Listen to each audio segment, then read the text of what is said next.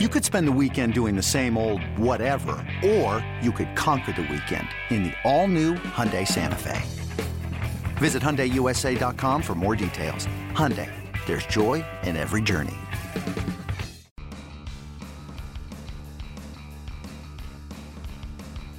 You're listening to MLB.com Extras, brought to you by MLB.tv. It's baseball everywhere. The Rockies are getting ready to go to spring training, and they have made quite a splashy free agent signing, it appears to be, on its face. So let's talk to Thomas Harding about that. I'm Allison Sitter.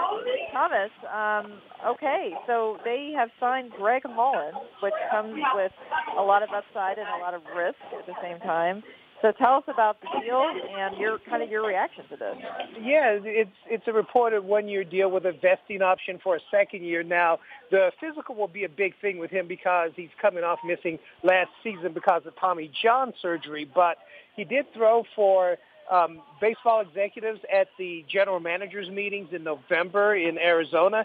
And while the velocity wasn't up, he looked healthy, and that's real important. The Rockies really don't have that solid, long-time major league closer, although Adam Ottavino has done it in some small snippets, and so has Jake McGee. But with Greg Holland, he was, in a lot of people's eyes, the best closer in the game in 2013 and 2014, and also he was a big part of the Royals in 2015, even though he was pitching through an injury that required surgery. So we're talking about a huge move for a team that believes that it can be in it, and suddenly when you have that piece added to the puzzle and it doesn't cost you guys in your system, it doesn't cost you top prospects, it just costs you money, there's reason to believe that they're justified in thinking so. Yeah, I mean, this is, let's say that the best case scenario happens, and that is that Greg Holland is the Greg Holland from a couple of years ago. I mean, let's look at the bullpen as a whole. What does this do for the bullpen? What does this do?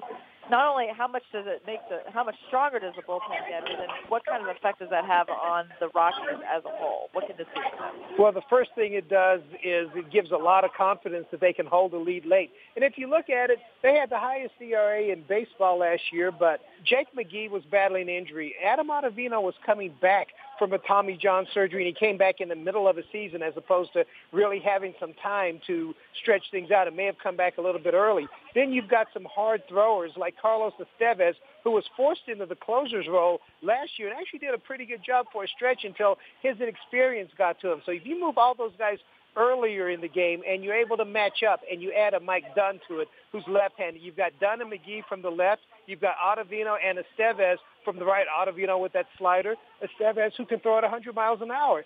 Suddenly you've got a bunch of power arms late in the games, and this goes back to when Jeff Bridich, even before Jeff Bridich took over as general manager, when Walt Weiss was the manager, one of the first things he asked for was to try to build a bunch of power arms late in the game. And now Bud Black has all those guys to work with, and you saw what he did in San Diego with the bullpen that he had there.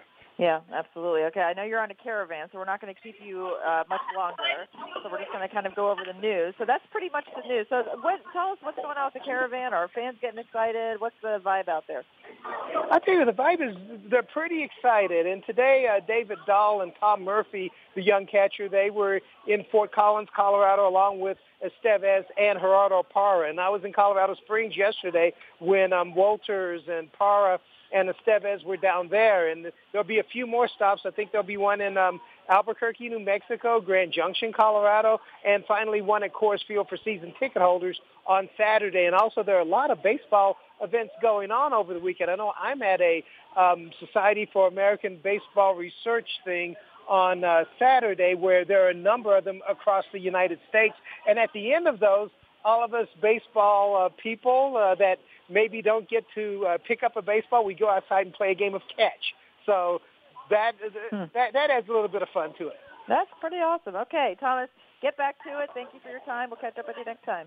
Hey, thanks for having me. MLB.tv Premium, the #1 live streaming sports service, is celebrating 13 years. Watch every out-of-market regular season game live or on demand in true HD. Real-time highlights, live look-ins, pitch tracking widget, and more. MLB.tv Premium includes a free At-Bat 15 subscription. Watch live baseball on over 400 mobile and connected devices. Watch at home, in the office, or on the go every night on every device. Blackout and other restrictions apply. Visit MLB.tv for details.